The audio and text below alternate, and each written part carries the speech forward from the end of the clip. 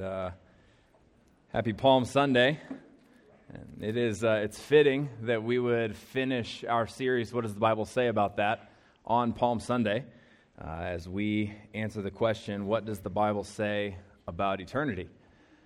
Because Palm Sunday, let's be honest, Palm Sunday would have just been another day in Jerusalem had it not been for the fact that Jesus had set his eyes on the cross when he entered Jerusalem, and that was the place where he would purchase our eternal life through his death and subsequent resurrection, which we will celebrate next week.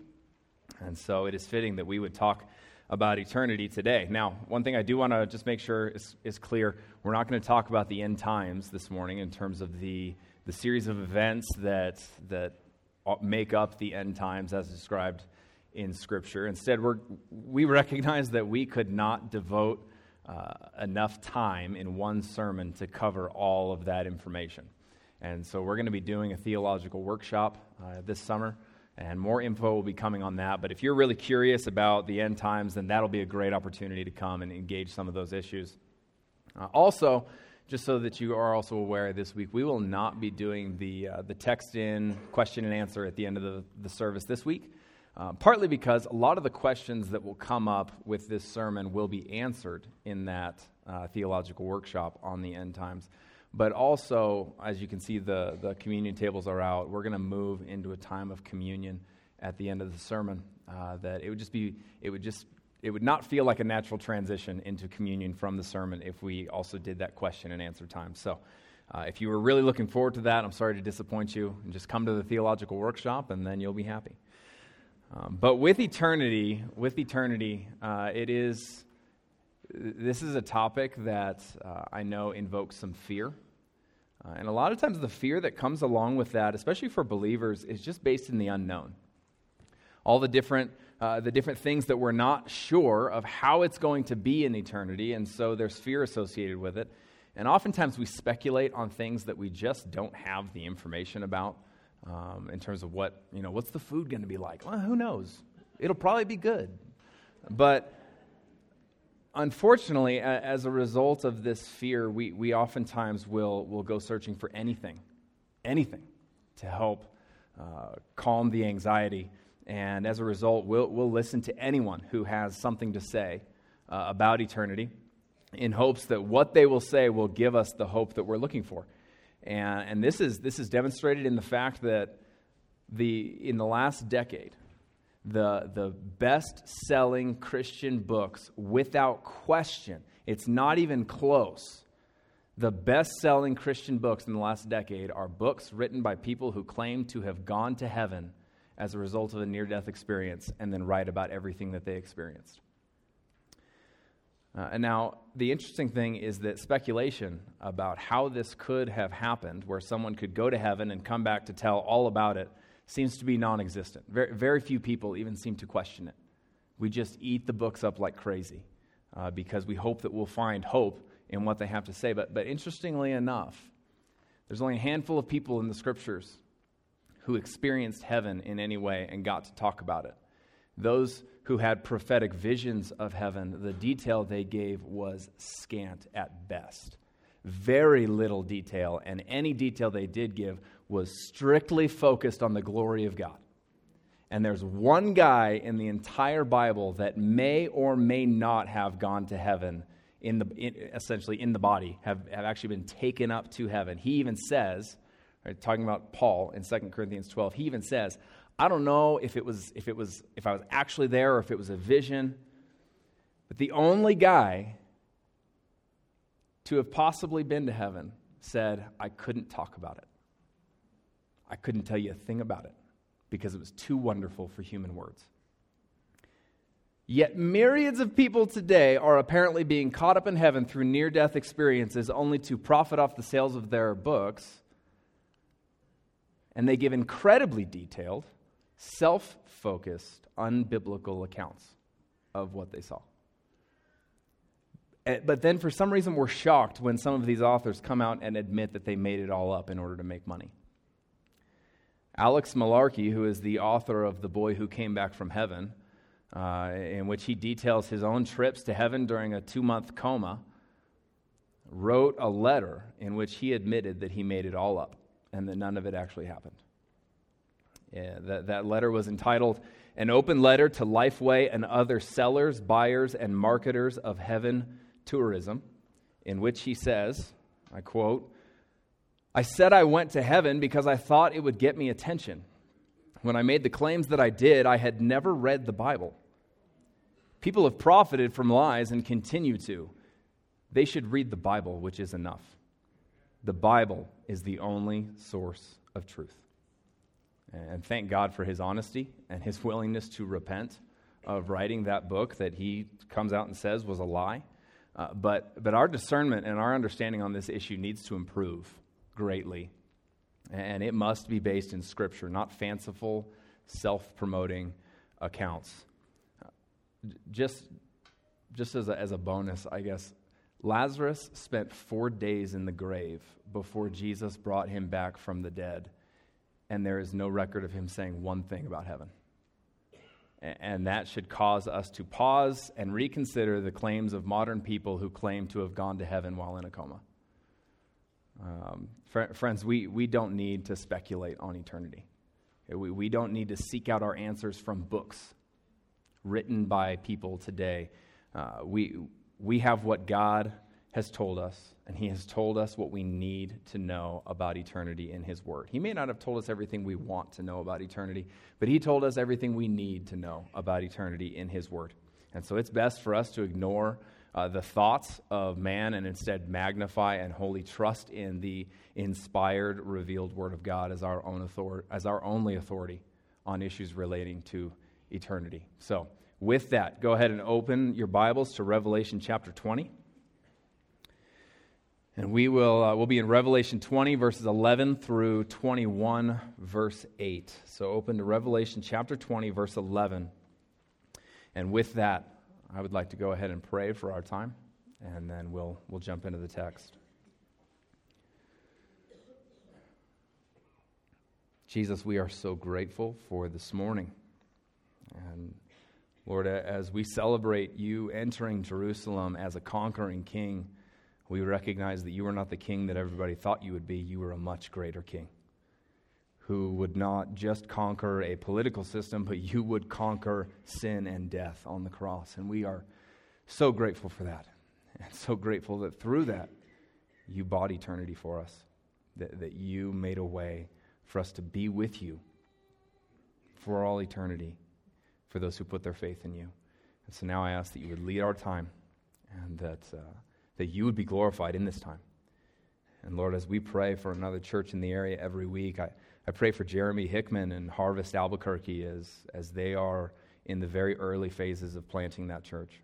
And Lord, they have a small core group, but it is growing, and we thank you for that. And I ask that you would provide for them supernaturally, that you would just make so clear that you are providing everything they need for that plant, and that it would be a church that makes your name great, that is faithful to your word, that proclaims your name throughout the city, and that would be a place where your Spirit moves heavily for your glory.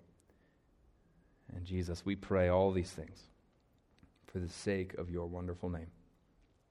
Amen. So Revelation chapter 20, starting in verse 11, I'll read through chapter 21, verse 8. Then I saw a great white throne and him who was seated on it. From his presence, earth and sky fled away, and no place was found for them. And I saw the dead, great and small, standing before the throne, and books were opened. Then another book was opened, which is the book of life. And the dead were judged by what was written in the books according to what they had done, and the seas gave up the dead who were in it. Death and Hades gave up the dead who were in them, and they were judged, each one of them, according to what they had done. Then death and Hades were thrown into the lake of fire. This is the second death, the lake of fire. And if anyone's name was not found written in the book of life, he was thrown into the lake of fire. Then I saw a new heaven and a new earth, for the first heaven and the first earth had passed away, and the sea was no more. And I saw the holy city, New Jerusalem, coming down out of heaven from God, prepared as a bride adorned for her husband. And I heard a loud voice from the throne saying, "Behold, the dwelling place of God is with man. He will dwell with them, and they will be his people. And God himself will be with them as their God. He will wipe away every tear from their eyes, and death shall be no more. Neither shall there be mourning, nor crying, nor pain any more, for the former things have passed away." And he who was seated on the throne said, "Behold, I am making all things new." Also he said, "Write this down, for these words are trustworthy and true." And he said to me, "It is done. I am the Alpha and the Omega, the beginning and the end. To the thirsty I will give from the spring of the water of life without payment. The one who conquers will have this heritage, and I will be his God, and he will be my son. But as for the cowardly, the faithless, the detestable, as for murderers, the sexually immoral, sorcerers, idolaters, and all liars, their portion will be in the lake that burns with fire and sulfur, which is the second death." And now with this idea of eternity, there are some pretty prevalent viewpoints within society as to what happens after death. And so I just want to kind of go over 5 of the more popular views. First of which is naturalism. Okay, naturalism. You are just a body. You don't have a soul. And when you die, you're buried in the ground, and that's it. There's no conscious state. There's nothing happening. You become fertilizer for the soil as you decompose, and that's it. The second one is reincarnation. This is the idea that you have some kind of spiritual debt that you must pay off through good works. And depending on how you live, if you live a good life, then you can be reincarnated into a better life on earth. And if you live a bad life, then you're reincarnated into a lower form here on earth. And through this ascending and descending of the ladder, essentially, you can reach spiritual perfection or nirvana based on the decisions you make in various lives. Okay, the next one is universalism. This is the view that God is loving, and so since God is loving, he wouldn't send someone to hell, so he's going to save everybody. Okay, there are popular books in recent days that really push this idea. That God is love, and so he'll save everyone, and no one will go to hell. But the problem with this is that it forgets about the idea of God's justice, his righteousness, his holiness, his wrath, and things of that nature in the name of exalting the love of God. Somewhat related to this is annihilationism, which looks at universalism and says, well, come on, everybody can't go to heaven. And so, some people don't get to go to heaven, but it still seems extreme for God to send someone to hell, so they just cease to exist. Anyone who doesn't go to heaven just ceases to exist, and those people who are saved get to enjoy heaven for all eternity. And then the last one, if you have a lot of experience in the Catholic Church, you're probably familiar with this one, and that is purgatory. That hell is really for the really bad sinners, and heaven is for people who are good enough and righteous enough. But then for most of us, we are kind of in the middle ground. And so there's this period of essentially spiritual limbo called purgatory, where you endure purification for your sins until you achieve the holiness that's required for you to enter into heaven. And all of these positions are equally unbiblical. And none of these positions that are pushed in society are biblical, as we will plainly see in the text this morning. And so with that, the main idea of this message this morning is this, that every aspect of our lives should be shaped by a right understanding of eternity. Okay? Every aspect of our lives should be shaped by a right understanding of eternity. You see, I need to understand eternity rightly so that I know how to live my life. I need to have a right understanding of eternity so that I don't live my life essentially in the wrong way because I had a complete misunderstanding of what was going to happen after I died. So with that, in the text this morning, first of all, the context that we need to understand is everything's done at this point. There is nothing left to happen except judgment and everyone's respective dwelling places in eternity. There are no second chances at this point. There is no changing your mind at this point. It is done. The world as we know it is over. And then we pick up in verse 11 with final judgment. So in chapter 20, verses 11 through 15, we see final judgment taking place. And the first thing that we see is that God is the judge. Verse 11, then I saw a great white throne and him who was seated on it. From his presence, earth and sky fled away, and no place was found for them. That is only verbiage that can be given and attributed to God. This is no one other than God Almighty sitting on the throne to judge everyone. You see, at the end of all things, it will be God who judges you and I. It will not be society. It will not be our friends. It will not be our coworkers. It will not be those people whose opinion you care so greatly about. It will be God who judges you for how you lived your life. You see, our lives on earth should reflect the fact that we care about what He thinks, because we recognize that we're going to stand before Him one day, not what others think. And I've heard so many people use the phrase, only God can judge me. And it's usually related to doing something they know they shouldn't be doing and being called out for it. And then they say, oh, only God can judge me. Yes, He will. Yes, He will, actually. And that should scare you. Like that's not something where we just brazenly say, oh, only God can judge me, as if that's a lesser issue than being judged by your peers. Like that should be terrifying, and it should cause me to say, yeah, I'm not going to do that because I don't want to have to answer for why I did that before the God of the universe. See, God will judge us. Next, we see that all people from all time will be judged according to how they lived their lives. Look at verse 12. And I saw the dead, great and small, standing before the throne, and books were opened. Then another book was opened, which is the book of life. And the dead were judged by what was written in the books according to what they had done. And again, at the end of verse 13, that everyone was judged, each one of them, according to what they had done. So he says in verse 12, I saw the dead, great and small. We will all stand before the throne of God, and God will show no favoritism to you and I based on the titles or positions we held on this earth. It doesn't matter what your job was on this earth. It doesn't matter what your title was. It doesn't matter how much money you had or what kind of car you drove. It doesn't matter if you had more degrees than Fahrenheit. God is not going to show favoritism to you more than somebody else, and He's not going to show somebody else more favoritism than you if you see yourself as being lesser than other people.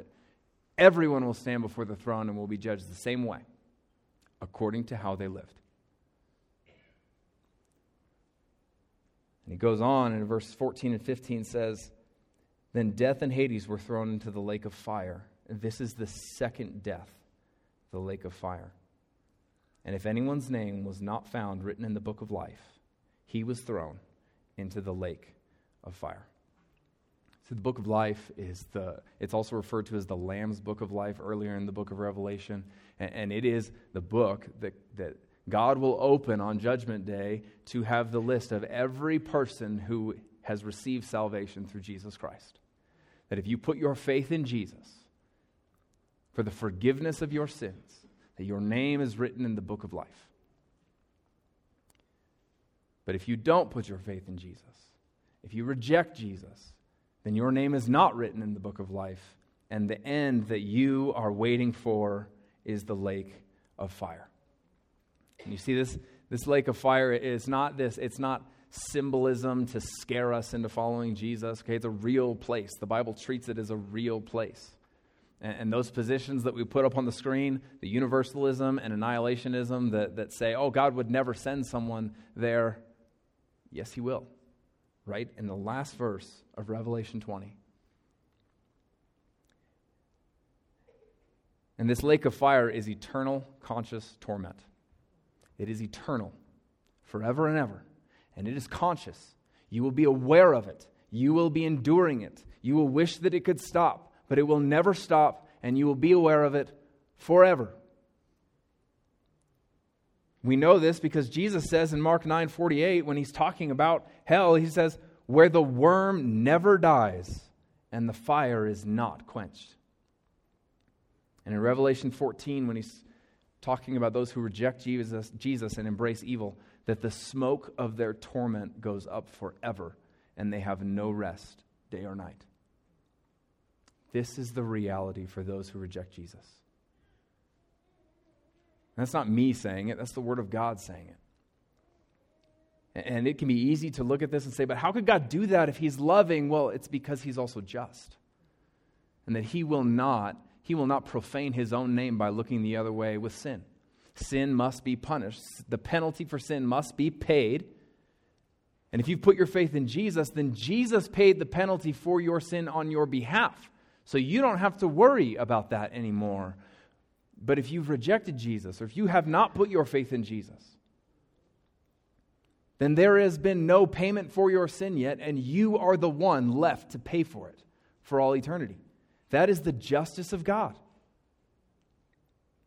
And if this is you, I just want to plead with you that you would taste and see that the Lord is good, and that living life for yourself and rejecting the only way that you have for salvation is foolish. It is foolish because judgment is coming and eternity is long. If you have not put your faith in Jesus, I would encourage you to not walk out of this place without coming to Him and asking for the forgiveness of your sins and laying your life before His feet. But for those who are saved, make no mistake, we will still endure judgment. For those of you who have put your faith in Jesus, make no mistake, you will still stand before the throne of God to be judged for how you live your life. You are not exempt from that. And we should live our lives with a healthy fear of recognizing, I will answer to God. Though my sins have been paid for, I will still have to answer for how I lived my life. And I would prefer to not have to say why I did something I shouldn't have, or didn't do something I should have. And along with this, we read in 1 Corinthians 3 about what the judgment is going to look like for believers. Paul writes in 1 Corinthians 3, now if anyone builds on the foundation with gold, silver, precious stones, wood, hay, straw. Okay, so what he's saying is you're either building something of value or something of no value whatsoever.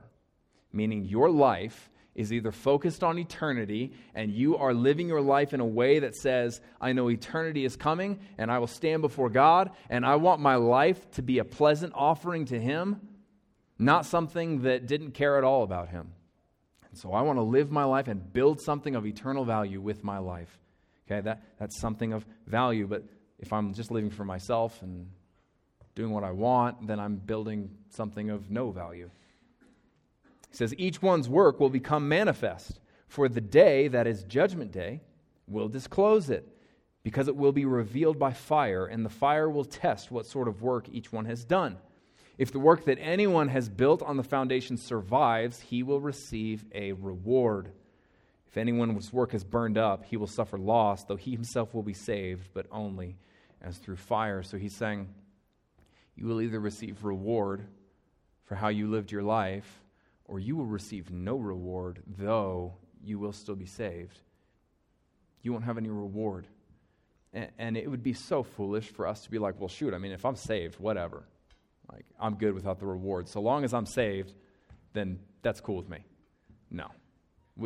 We won't think that when we're standing before the throne of God. Like, he says we will suffer loss. Like, I will be grieved over the fact that I have nothing to show for my life. Yet there is great reward in standing before the throne of God, knowing I live my life for you. See, either way, there are implications for how believers live their lives. So there are implications for how I choose to spend my money, how I choose to spend my time, how I choose to engage my job or my neighbors or my family. There are implications for my daily life because I know that I will stand before the throne of God, and though I will not be judged for my sins because Jesus has paid the penalty for my sins, I will receive a varying degree of reward for how I lived my life. So you have to ask yourself this question: in what ways does your life reveal where your hope is? Is your hope in eternity? And so the way you live your life reveals that your hope is in eternity and that that's where your eyes are fixed? That you want to stand before God and be told, well done, good and faithful servant, enter into the joy of your master? Or is your hope here on earth? In flippant relationships, in pursuing material possessions, in short-term experiences that hold no eternal value whatsoever. There's a saying that you can know what someone truly cares about and what someone truly values by looking at their bank statement and seeing where they spend their money. And I would say the same is true about your schedule. You can know what someone truly values by just looking at their schedule. How do they fill up their time? How do they spend their time? See, it's amazing how we will let ourselves be consumed with things that don't really matter and purchasing things that are going to be useless in a year and doing things that hold no eternal value just because we want to have these temporary pleasures, all the while forgetting about the things that really hold value. I've heard so many times, more times than I can count, where there's someone that maybe I haven't seen for a few weeks at church, and then I'll see them and I'll say, "Hey, I haven't seen you at church in a while." And their response is, "Yeah, we've just been really busy." Too busy to go to church? What are you doing? Where is your priorities? "Oh yeah, we just needed to sleep in because we were so busy on Sunday." Well, I mean, that says a lot about where your priorities are then, doesn't it? That I wouldn't structure my weekly schedule based on things of eternal value, but that instead I would structure it based on things of today's value. See, when we live for today and the things of this world, we reveal that we don't have a right understanding of eternity. Because if we did, it would affect how we lived our lives. It just would. If we had a right understanding of eternity and what is coming, it would affect how we live our lives today. And so with that, the passage transitions then in verse 21, 1 through 8, into what eternity is going to be like for those who have put their faith in Jesus. For those who have received salvation and get to spend eternity with Jesus, this is what it will look like. And let me just restate. There's a lot of stuff in this passage that isn't said. A lot of our answers that are not answered in this passage, or a lot of our questions that are not answered in this passage. And we would do well to recognize why that is. That those things that we wonder about that are not answered here, that they must not be that important when it comes to eternity. And that instead, what we find here is what will truly matter and what we will truly be most concerned about in eternity. So with that, let's look at verses 1 through 8. And what we see in this passage is that God will make all things new. God will make all things new. And just to be clear, verses 1, there's two separate sections here, verses 1 through 8 and then verses 9 through 27. And verses 9 through 27 serve to fill out more detail about what is mentioned in verses 1 through 8. Okay? So we're going to focus mainly on verses 1 through 8, but we'll kind of reference a few things in the latter part of the chapter. But we see in verse 1, the first thing that we see is there's a new heaven and a new earth. This world, this universe has been affected by sin. It has been tainted by sin. And so when God makes all things new in the end, He will renew everything. The effects of sin will be no more. And we should just let that statement just kind of permeate all of our life and just think about what things in this life are affected by sin that will be no more in heaven. But next, verse 2, he says, "And I saw the holy city, New Jerusalem, coming down out of heaven from God, prepared as a bride adorned for her husband." He says he saw a holy city, New Jerusalem. Now, there's some speculation on what is this? What is New Jerusalem? What does it represent? Well, we don't have to speculate because he actually answers the question in verses 10 and 11, where he says that an angel, end of verse 9, an angel says, "Come, I will show you the bride, the wife of the Lamb." And he carried me away in the Spirit to a great high mountain and showed me the holy city, Jerusalem. Now, what in the Bible is referred to as the bride of Christ? The church. The church is the bride of Christ. And right there in verse 10, or in verses 9 and 10, he says, "I'm going to show you the bride, the New Jerusalem. So, we can know in the passage that the New Jerusalem means the church. That these are all believers from all time who make up the Big C church, the universal church. And it is being shown to us in the imagery of a city. And he actually uses two illustrations. The city, the New Jerusalem. And then in verse 11 he says, having the glory of God, its radiance like a most rare jewel, like a jasper, clear as crystal. So the first illustration he gives of the church is a city. Now, why that's important is because in the Old Testament, Jerusalem was first of all the location of the temple. And within the temple was the very presence of God. But not only was the temple in Jerusalem, but the throne of the king was in Jerusalem. And so this imagery of a city is telling us that in eternity, God will reign forever as king, but yet he will be fully present with his people. And we will see more of that here in just a minute. But the other illustration that he uses is that of a jewel. It says its radiance like a most rare jewel, like a jasper, clear as crystal. Now, if you know anything about stones, or maybe you're married, and guys, you went shopping for an engagement ring, or ladies, you received an engagement ring, and maybe it was a diamond, and one of the things that tells you how valuable a diamond is how clear it is. Because the more clear it is, the more pure it is, right?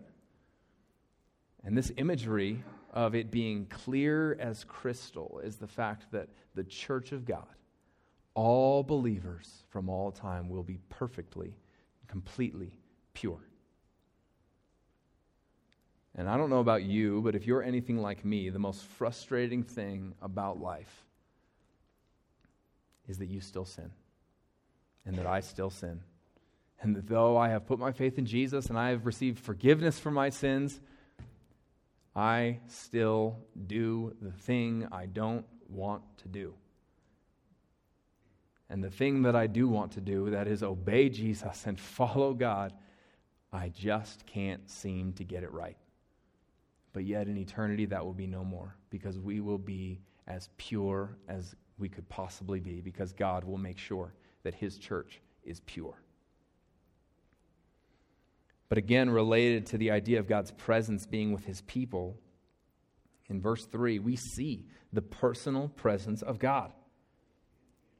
It says, and I heard a loud voice from the throne saying, behold, the dwelling place of God is with man. He will dwell with them, and they will be his people, and God himself will be with them as their God.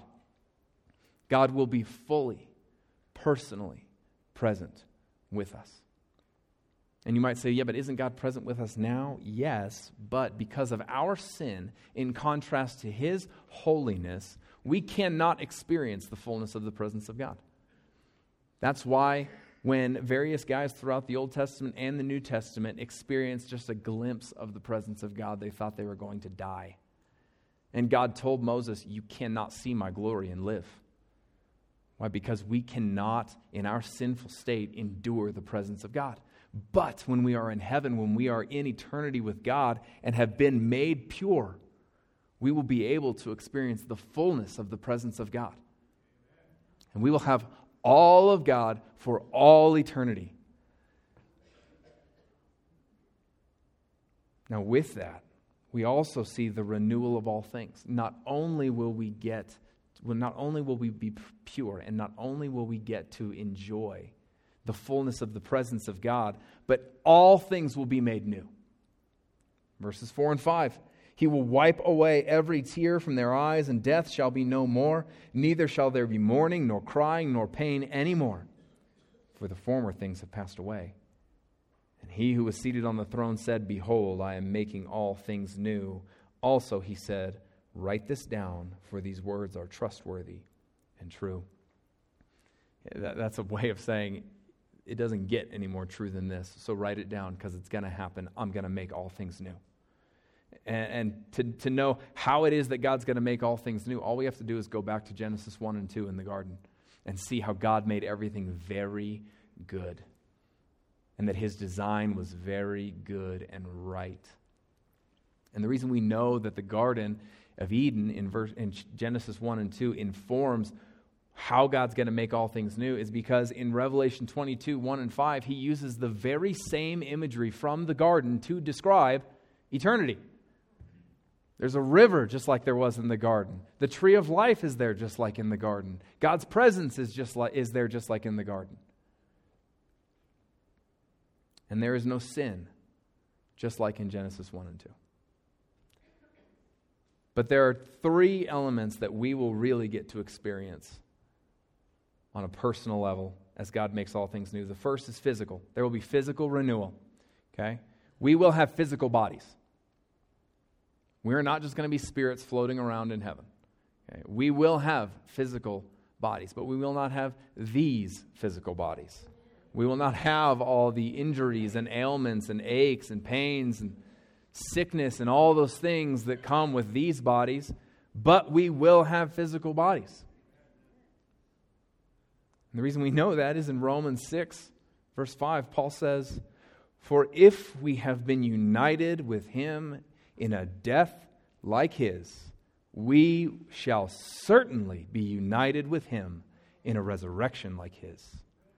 And how was Jesus' resurrection important? Well, he had a physical body. He had a glorified physical body. He was not just a spirit. And this should give us a lot of comfort because so many of you deal with pain on a daily basis. Varying forms. You could be like me and you endure pain because of stupid things you did when you were younger and now you're paying for it as you're older. Or you could have pain that doctors don't even know why you're having it. And it is with you every day. And you wake up with that pain and you endure the entire day with that pain and you go to bed with that pain and that pain wakes you up in the middle of the night. And when you finally make it through that sleepless night, you have to do it all over again the next day. And there's no sign of it getting any better.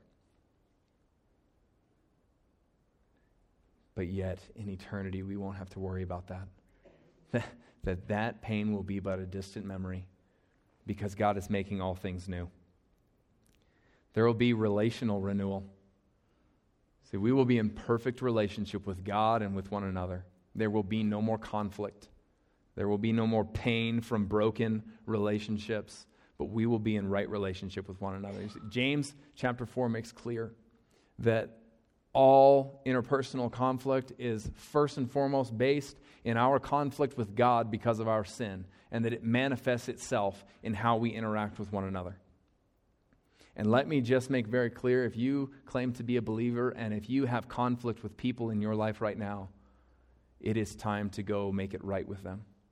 It is time to go be reconciled to your brother or to your sister in the name of Jesus. Because you're going to spend eternity with them anyways, so you might as well get it straightened out now.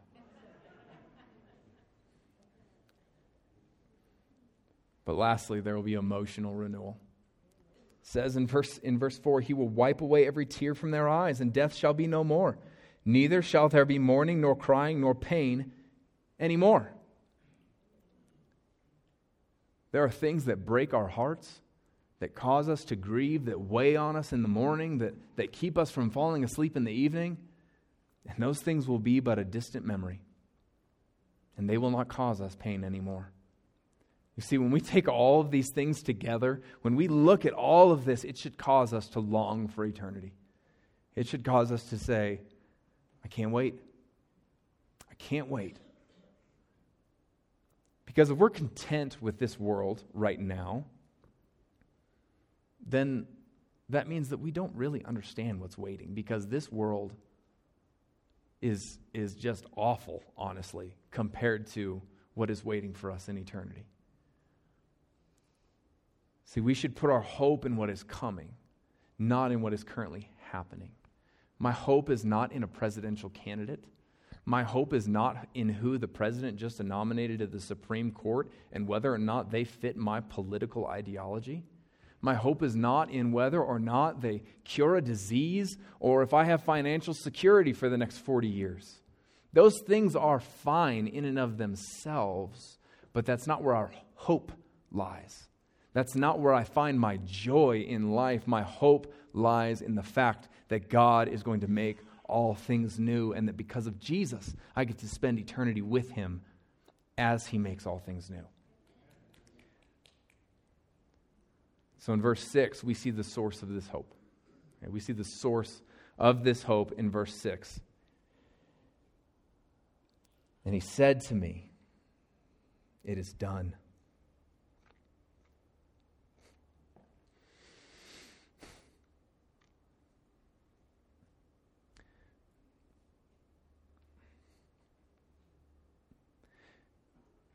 I can't wait to hear those words. I just think of the pain that we endure and the things that cause us heartache and the things that each of you endures and the things that we pray about and that we hear about as a staff and the heartbreak that we read about on the news. And I just can't wait to hear God say, "It's done."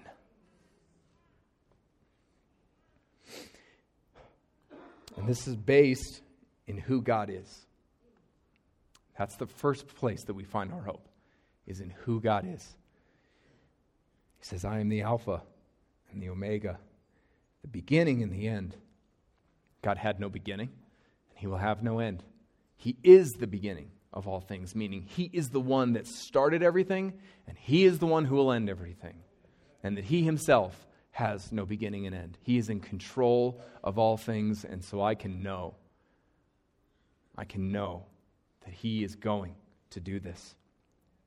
So my hope also comes in what God has promised. Look in verse 6. He says, "To the thirsty I will give from the spring of the water of life without payment." You don't have to pay for Jesus. Jesus paid for you with his life. My question is, do you thirst for Jesus? Do you want more of Jesus? Or is what you have in this life enough for you? God said in Jeremiah 29, "You will seek me and you will find me when you seek me with all of your heart." So do you long to have more of Jesus? Are you willing to let go of the things in this world to take hold of more of Jesus? Or do you hold on so tightly to the things that you have and say, "No, Jesus, don't take this from me"? See, the things of this world will leave you wanting more. It will leave you empty, trying to fill that hole in your life. But when Jesus is what you desire, then you will truly, truly be satisfied. Because God will give you the fullness of himself. Maybe we can't take the fullness of him now, but we will get as much of him as we could ever want in eternity. So in verse 7, we receive kind of an admonishment, if you will, to keep our eyes on God. He says in verse 7, "The one who conquers will have this heritage, and I will be his God, and he will be my son." He's essentially saying, don't get distracted. Don't get caught up in things that don't matter. Keep your eyes on God. Keep your eyes fixed on what is coming. And I really want to address a lie that is very prevalent in our church today. Not necessarily this church, but I mean the American church today. And I am certain that it is a lie absolutely from Satan himself to keep you distracted. And it is this: don't be so heavenly minded that you are of no earthly good. If someone says that, just in the most gracious way you can, just go, wrong. Be gracious, all right? Be gracious. But that's not true. No, you should be so heavenly minded that you are of actual good to this earth. Because if you're not heavenly minded, then the good that you'll be to this earth is what this world says is good, and I'm sorry, but that's not good. Paul himself in Colossians 3, verses 1 and 2 said, "If then you have been raised with Christ, seek the things that are above where Christ is, seated at the right hand of God. Set your minds on things that are above, not on things that are on earth below. Don't be so heavenly minded that you are of no earthly good is the exact opposite of what Paul said right there in Colossians. No, we should be so mindful of heaven that it affects how we live on this earth. Being merely mindful of things on earth means that you will be of no use in the kingdom of heaven. And I don't want to be of no use to God. So we should set our minds on things in heaven, and we should be focused on eternity such that it affects how we live. There was a study that was done some time ago where they took a group of elementary school kids and they separated them into grades. And so it was first and second grade, third and fourth grade, fifth and sixth grade. And they went to each group of students and they gave them a choice. And they said, you can have this small candy bar now. Or if you wait till the end of the day, you can have this gargantuan candy bar later. And it was fascinating because the first and second graders, almost across the board, chose the smaller candy bar now over the bigger candy bar later. And the third and fourth graders, it was kind of mixed. And then the fifth and sixth graders, almost across the board, said, oh, wait, are you kidding me? I'll take the huge candy bar later if I just have to wait a few hours. And what the study revealed is that as one matures in their understanding of reward over time, they're willing to delay pleasure now for greater pleasure later. That is a phenomenon of psychology that is as true as any other. And in the same way, when we have a right understanding of eternity, when we have a right understanding of what is coming and we seek to live accordingly, we will be more willing to let go of the temporary, lesser pleasures that would take our eyes off Jesus so that we may live for the eternal, greater pleasures that will fix our eyes on Jesus. So we should be focused on eternity such that it affects how we live our lives now. But just in case there was any question, God makes clear at the end of this section that sin will not be allowed in to eternity with him. But as for the cowardly, the faithless, the detestable, as for murderers, the sexually immoral, sorcerers, idolaters, and all liars, their portion will be in the lake that burns with fire and sulfur, which is the second death. See, if you make a life out of doing that which is sinful and not following Jesus, if you embrace this world and reject Jesus, you will not get to enter into eternity with Jesus, but his wrath is all you will get to experience. I don't care if you grew up in the church. I don't care what you think gets you into heaven. Unless you came to the point where you came to Jesus and said, Jesus, forgive me of my sin and help me to live for you, I am yours. Unless you came to the place where you repented and put your trust, your faith, your dependence in him, you will not get to experience eternity. And let me just be clear to those of you who have not put your faith in him, and even those of you who have, but this idea of not getting to spend eternity with him is appropriate for anyone who hasn't put their faith in Jesus. You might not make it home today.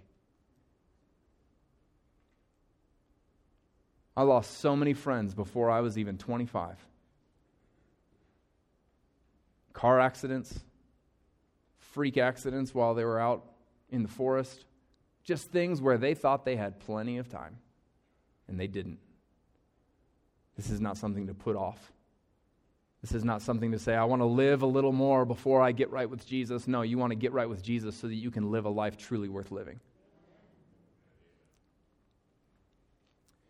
So how does this affect our lives?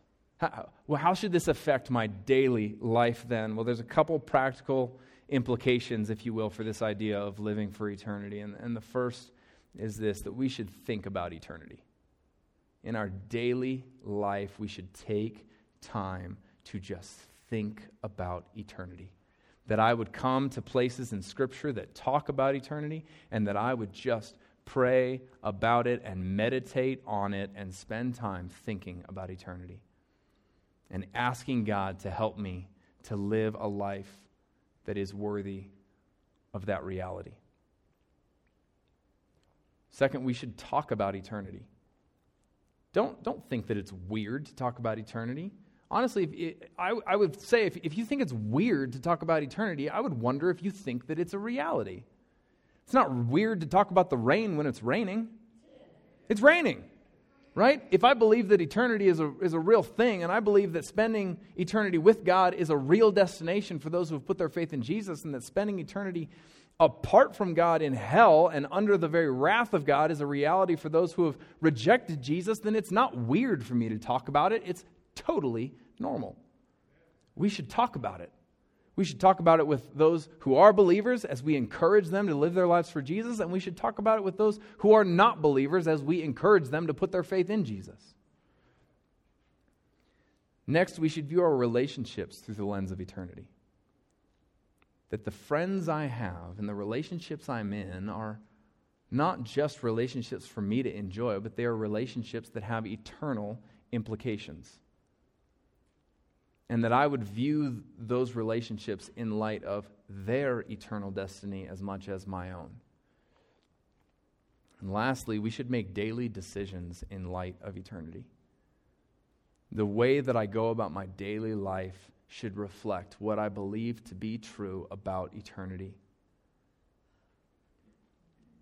If I believe that I'm going to spend eternity with God and that I am going to stand before His throne and be judged, and so are my kids, then I'm probably going to schedule my life in such a way that it shows that that is a priority. I'm a youth pastor, and so I see far too often students not coming to youth group very often, and I ask why. Oh, well, he or she had baseball or soccer or orchestra or whatever. And those things are great, but when that is made the priority over church, over pursuing discipleship in Jesus, then that communicates to your family sports and clubs and school are more important than Jesus. And that does not have eternity in mind. That has this life in mind. So we should make daily decisions in light of eternity. How we spend our time, how we spend our money, how we use our things, how we view our things, understanding that our things and our money and our time are God's. And that we are stewards of what He has given us, and we will answer for how we stewarded what He gave us. And it is in the finished work of Jesus that we can have hope, and that's why we are going to observe communion this morning. As we remember the finished work of Jesus on the cross on our behalf, that we could receive forgiveness of our sins and enjoy eternity with Him in the fullness of His presence, because He has forgiven us of our sins and given us eternal life. Now, if you are newer here to Faith Church, we practice open communion, which means if you have put your faith in Jesus, regardless of whether you're a member of this church or not, if you have put your faith in Jesus, you are free to come and partake of communion. But I need to make clear that this is something for Christians. If you are not a believer, then this is something that we would respectfully ask for you to remain seated and just let those who have put their faith in Jesus observe Jesus' death on the cross through these elements. But at the same time, if you have not put your faith in Jesus, I would encourage you to do so. And then you are more than welcome to come on up. But we have a gluten-free option up front if you need that. And the outer aisles can go toward the back, and the center aisles can come forward, and then we will take the elements together. So with that, go ahead and come forward.